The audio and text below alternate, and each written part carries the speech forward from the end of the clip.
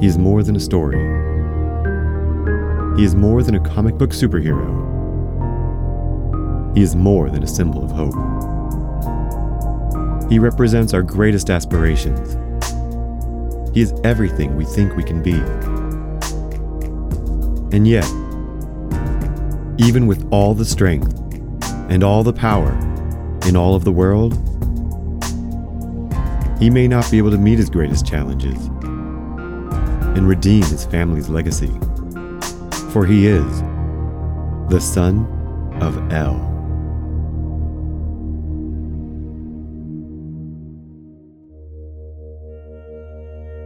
Chapter 21. The Demon's Apprentice. That first night walking the grounds with Ras Al Ghul, it seemed nothing was out of bounds. The old man led Bruce through underground tunnels to assess his endless artillery and pallets of gold bullion locked away in the vaults below his palace. The tunnels wove by endless passages as they walked through a winding labyrinth.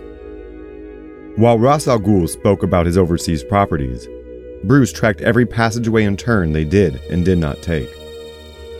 Finally, they emerged from the ground hours before dawn, walking out of the mouth of a beastly stone temple. The two of them stepped out of the catacombs and into a training ground. A stone courtyard stretched out in front of them, surrounded by rows of small uniformed huts, their occupants still asleep. In the center of the courtyard stood a tall, slender woman. Bruce had not noticed her at first.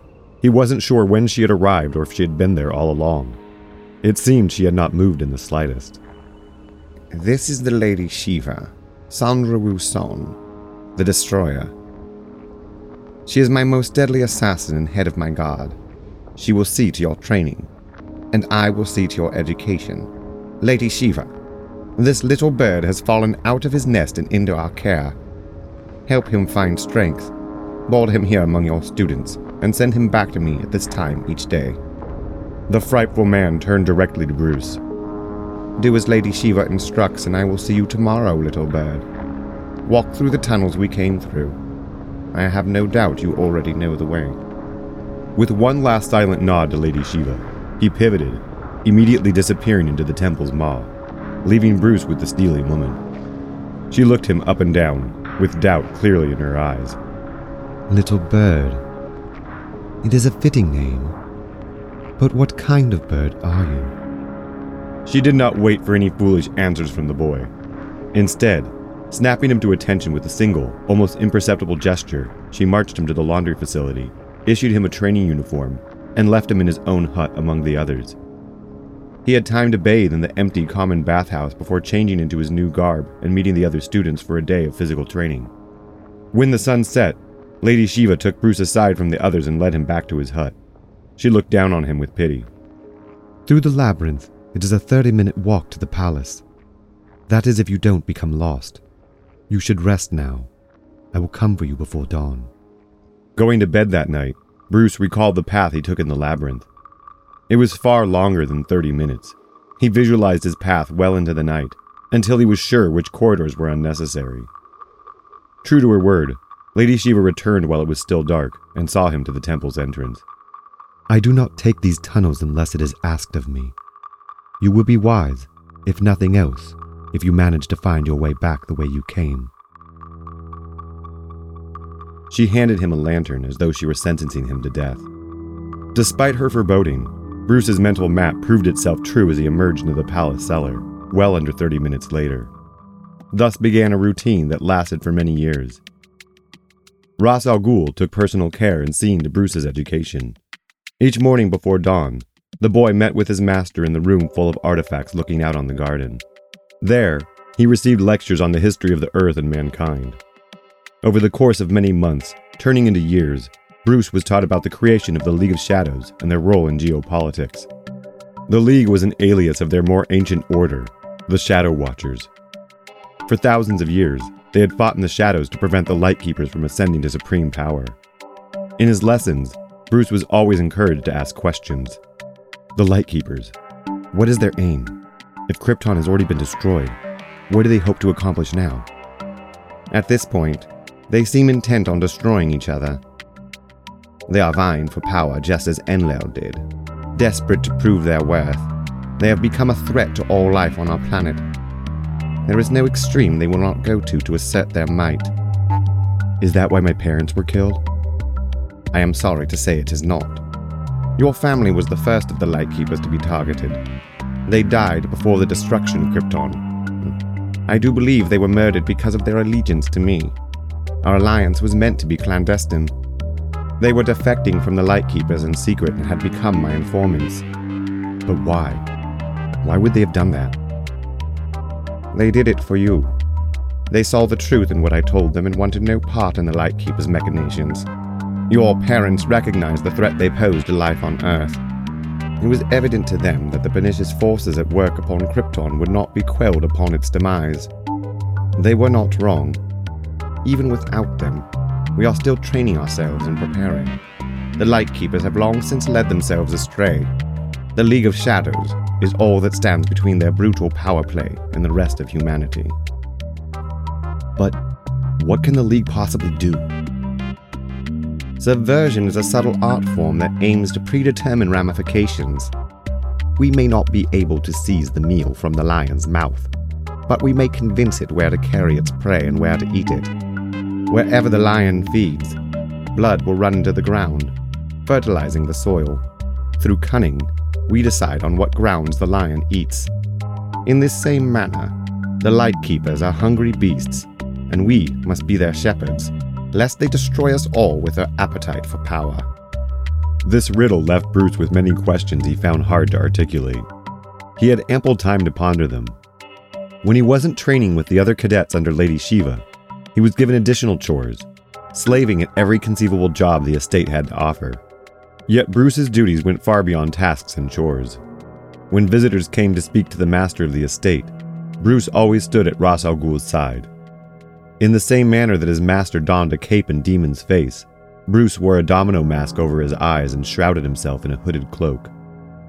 He was referred to only as the Little Bird, or more often over the years, simply as Robin. Bruce's mornings could start in brutal combat training and end in the kitchen, skinning potatoes. He would find himself hand-building a road along with slaves one day, and carried by the same slaves along the same road the next day. All the while, no matter Bruce's task, wherever he went on the estate, he was being watched. The same pair of intense dark eyes found him wherever he had been sent to work. They were the eyes of Ra's al Ghul's daughter, Talia. She was a year or two younger than Bruce, and had long wavy hair, nearly as dark as her eyes. At first, Bruce found her constant presence annoying, yet it was perhaps the most consistent part of his days. Eventually, he came to expect to see her when he glanced up, and was disappointed when she wasn't there. Over a year passed before they finally spoke to one another. Her interest in him had waned at times, but naturally persisted. They were the two youngest people on her father's compound. One day, while Bruce labored under the sun making bricks, she came especially close by. He dared to break the silence. "You don't have to just watch, you know. You could always offer to help." "Oh, I can't. You are being tested. I mustn't help." "You could offer me water." "Oh, I cannot do that. I do not know what he is testing you at." "Maybe he's testing me not to talk to you, and now I've already failed." "That is too bad. That does sound like one of his tests." "You could make it up to me by bringing me some water." "I'd better not," she whispered as she slipped away, returning to watching from afar. When she eventually came out of the awkward shell of her youth, Talia was blessed with a dazzling grace that captivated young Bruce. Yet living under the discipline of Ra's al Ghul left little time for the two of them to become more acquainted. As Bruce's responsibilities expanded, so too was he trusted with the knowledge of the inner workings of the League of Shadows. He began accompanying his master when Ra's al Ghul traveled to inspect his extended holdings around the world. The League of Shadows served as a kind of franchise for organized crime. They founded disruptive factions wherever they saw a vulnerable point of leverage in the Lightkeeper's domain of influence. He was being taught the principles of disrupting them and seizing their power. Ra's al Ghul's purpose for him did not start to become clear until he brought Bruce back to Gotham. They returned to the city of Bruce's birth with regularity. By stealth jet, they came and went from the city, undetected in the night. The League of Shadows fostered a young crime boss there, Oswald Cobblepot. Oswald Cobblepot was a pear-shaped man dressed in a 5-piece suit with a top hat and umbrella. He traded mostly in weapons, though he would take advantage of any law that, once broken, would make him large sums of money. While enumerating the many acquisitions he had made for the League of Shadows, Cobblepot found himself caught in a lie. Ra's al Ghul grilled him for details he had conveniently forgotten. The League of Shadows did not hold back punishment, even for their own prestigious leading members. For the most prominent among them, their retribution for misbehavior was administered by the demon's head himself. Ra's al Ghul always traveled with bodyguards, yet seeing him pounce upon Cobblepot and break the man with 3 precise blows, it was apparent that his guards were only there to save him the trouble of dismissing lesser foes. Cobblepot squawked with anguish as he was crippled to the ground. His henchmen flinched, but knew their place in the presence of the demon's head. When he was satisfied that he had dispensed his lesson, Ra's al Ghul departed with his entourage, promising to return for a rectified acquisition report. Back on the jet, he and Bruce retreated to his quarters where they could sit and discuss what Bruce had seen. Removing his mask, Ra's al Ghul reflected on their work there. You see, Robin, it is essential that we never leave them latitude to question our dominance. Oswald will not soon forget what he has learned this evening, I promise you. Though I could not save your parents, when I pass this empire to you, it will contain all that was taken from you that night. Bruce began to discern the full intention of his training. He was being molded into an heir-to-be. Ra's al Ghul had mentioned his sons many times before, often comparing them to Bruce. They had disappointed their father. Whatever had become of these men was unclear, but most were undeniably deceased. Ra's al Ghul spoke of them with longing nostalgia. There were so many stories of long-lost sons that Bruce began to wonder how old his master really was. Talia felt no need to answer him directly when Bruce asked. I'm not really sure how old he is. He's always seemed eternal to me. But I'm his daughter, so I may be biased. How well do you know your brothers? I've only known 2 of them, but he is harder on his sons. He tends to drive them away, though he does the same to you, and you're still here. So maybe they were the problem. Does that mean he's adopting me? Oh no. He has selected you. Selected for what? Why, for me, of course. You are my beloved. We are for each other. I didn't realize we weren't playing hard to get. Aren't we a little young to have that decided for us? Everyone's lives are decided for them. We're no different. You and I are meant to be. You will see, my beloved. Her confidence irked Bruce. He didn't like the claim that his fate was decided, yet he could not imagine leaving. He had embedded himself into the League of Shadows, risen to its highest echelon, and become enchanted with his only friend and peer in the League. He wanted to believe in the fantasy Talia described, but he feared her father had greater intentions for him. Under the tutelage of the demon's head, Bruce had grown into a large-statured young man. No longer the child apprentice, his role in the League was evolving. When Ra's al Ghul visited his holdings that were spread around the world, Bruce no longer stood by his master's side. Instead, he posed among the other bodyguards, still observing and learning, yet more discreetly, and under the command of Lady Shiva. Bruce began joining her to enforce the League of Shadows' will on their vicariously operated crime cartels around the world. They kept their power in check through a system of fear. The intimidation alone of Ra's al Ghul and the League of Shadows was enough to keep their factions around the world from stepping out of line. Lady Shiva and her special strike force were known for moving in unison like one deadly being, appearing and disappearing into the night without a sound. Bruce was a part of this elite guard. Among them, he grew a fascination with the use of surreptitiousness as a form of intimidation. Bruce was learning that with a deadly reputation and the advantage of surprise, they rarely had to take action at all. While Bruce grew into his late teens, Ra's al Ghul's mysterious age was catching up with him all at once. He spent his days ill for long stretches at a time. As Ra's al Ghul's health wavered, one of his acting crime lords, Dr. Ebenezer Dark, noticed the master's decline. Dark had a persuasive ability to speak. He was using this ability to spread word that he was the most suitable to take over as the demon's head. Though weak of strength, Ra's al Ghul's will was as keen as ever. He knew how to end this upstart before his plan could even bud. Bruce was sent instead. The little bird had grown. It was time to be tested. Bruce was to wear his master's mask and speak and move as his master would. It was the performance he had been training for. Every tone inflection, every posture, he had been trained to recognize and reproduce. He was the perfect person to stand in for Ras Al Ghul himself. Along with Lady Shiva and her guard, he flew in by jet to confront Dr. Dark as the demon's head. Yet when confronted, Dr. Dark made no claim to power and showed no surprise at their visit. Instead, Dark attempted to use his powers of persuasion on who he thought was Ras Al Ghul underneath the mask. He knew to play innocent. Surely, my lord, if you think I would betray you, someone is telling lies about me. I am being framed. Who is telling you this slander? Bruce moved and spoke just as his master. Under the mask, he was indistinguishable. It is from your own mouth, Ebenezer. Do you not remember? At this suggestion, Dark froze, unsure what the demon's head was referring to. His pause betrayed his guilt. Bruce seized the moment and pounced upon Dr. Dark. The doctor instantly caved, not expecting the old man to hit with such virile strength. As he took him to the ground, Bruce broke several of Dark's bones, including multiple ribs.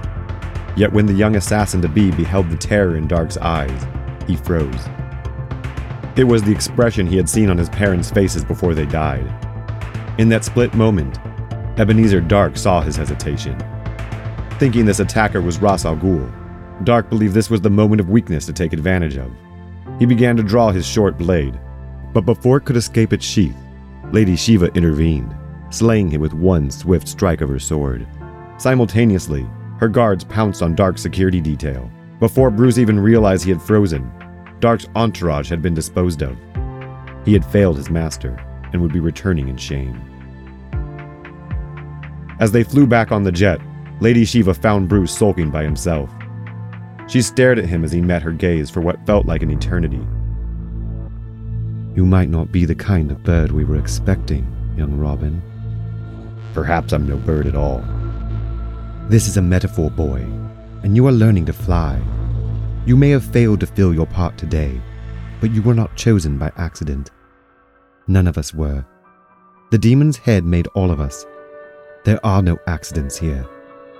Every tipping point that tore my life apart was surrounded by the League of Shadows, positioning me to where I am now, at my most mastered, most honed self. You are no different. He created you for this in every way. You will not fail next time. You must not. As she spoke these final words, Bruce wondered if he saw the beginnings of tears in her eyes. She turned and walked away before he could be sure. Back at the palace, Lady Shiva was the first to speak privately with their master. Bruce waited outside of the chamber they spoke in. Talia spotted him standing in the hall and kept her distance, not daring to speak to him, just as she had done when they were children. Bruce feared for what his hesitance had cost him. For a moment, as he stood alone with his fate pending, he wanted to run away. Instead, Bruce reminded himself that his fate was not pending. It was already decided by the demon's head.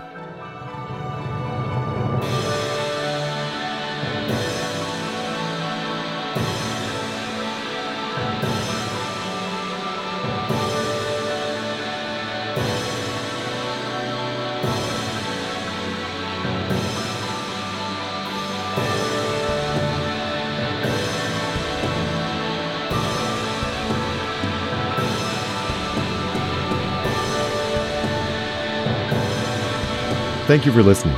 I'm Isaac Bluefoot. Sunnabelle is written and produced by myself. If you're enjoying this audiobook, please recommend it to friends and rate and review it whenever you can. Every bit helps. Another, and quite substantial way to show support is by becoming a patron at patreon.com/Bluefoot. This story was inspired by the Superman and DC comics and characters originally created by Jerry Siegel and Joe Shuster, with additional contributions by Bill Finger, Bob Kane, Dennis O'Neill, Neil Adams, Julius Schwartz, and Rick Estrada. Manuscript editing assistance by Trisha Reel.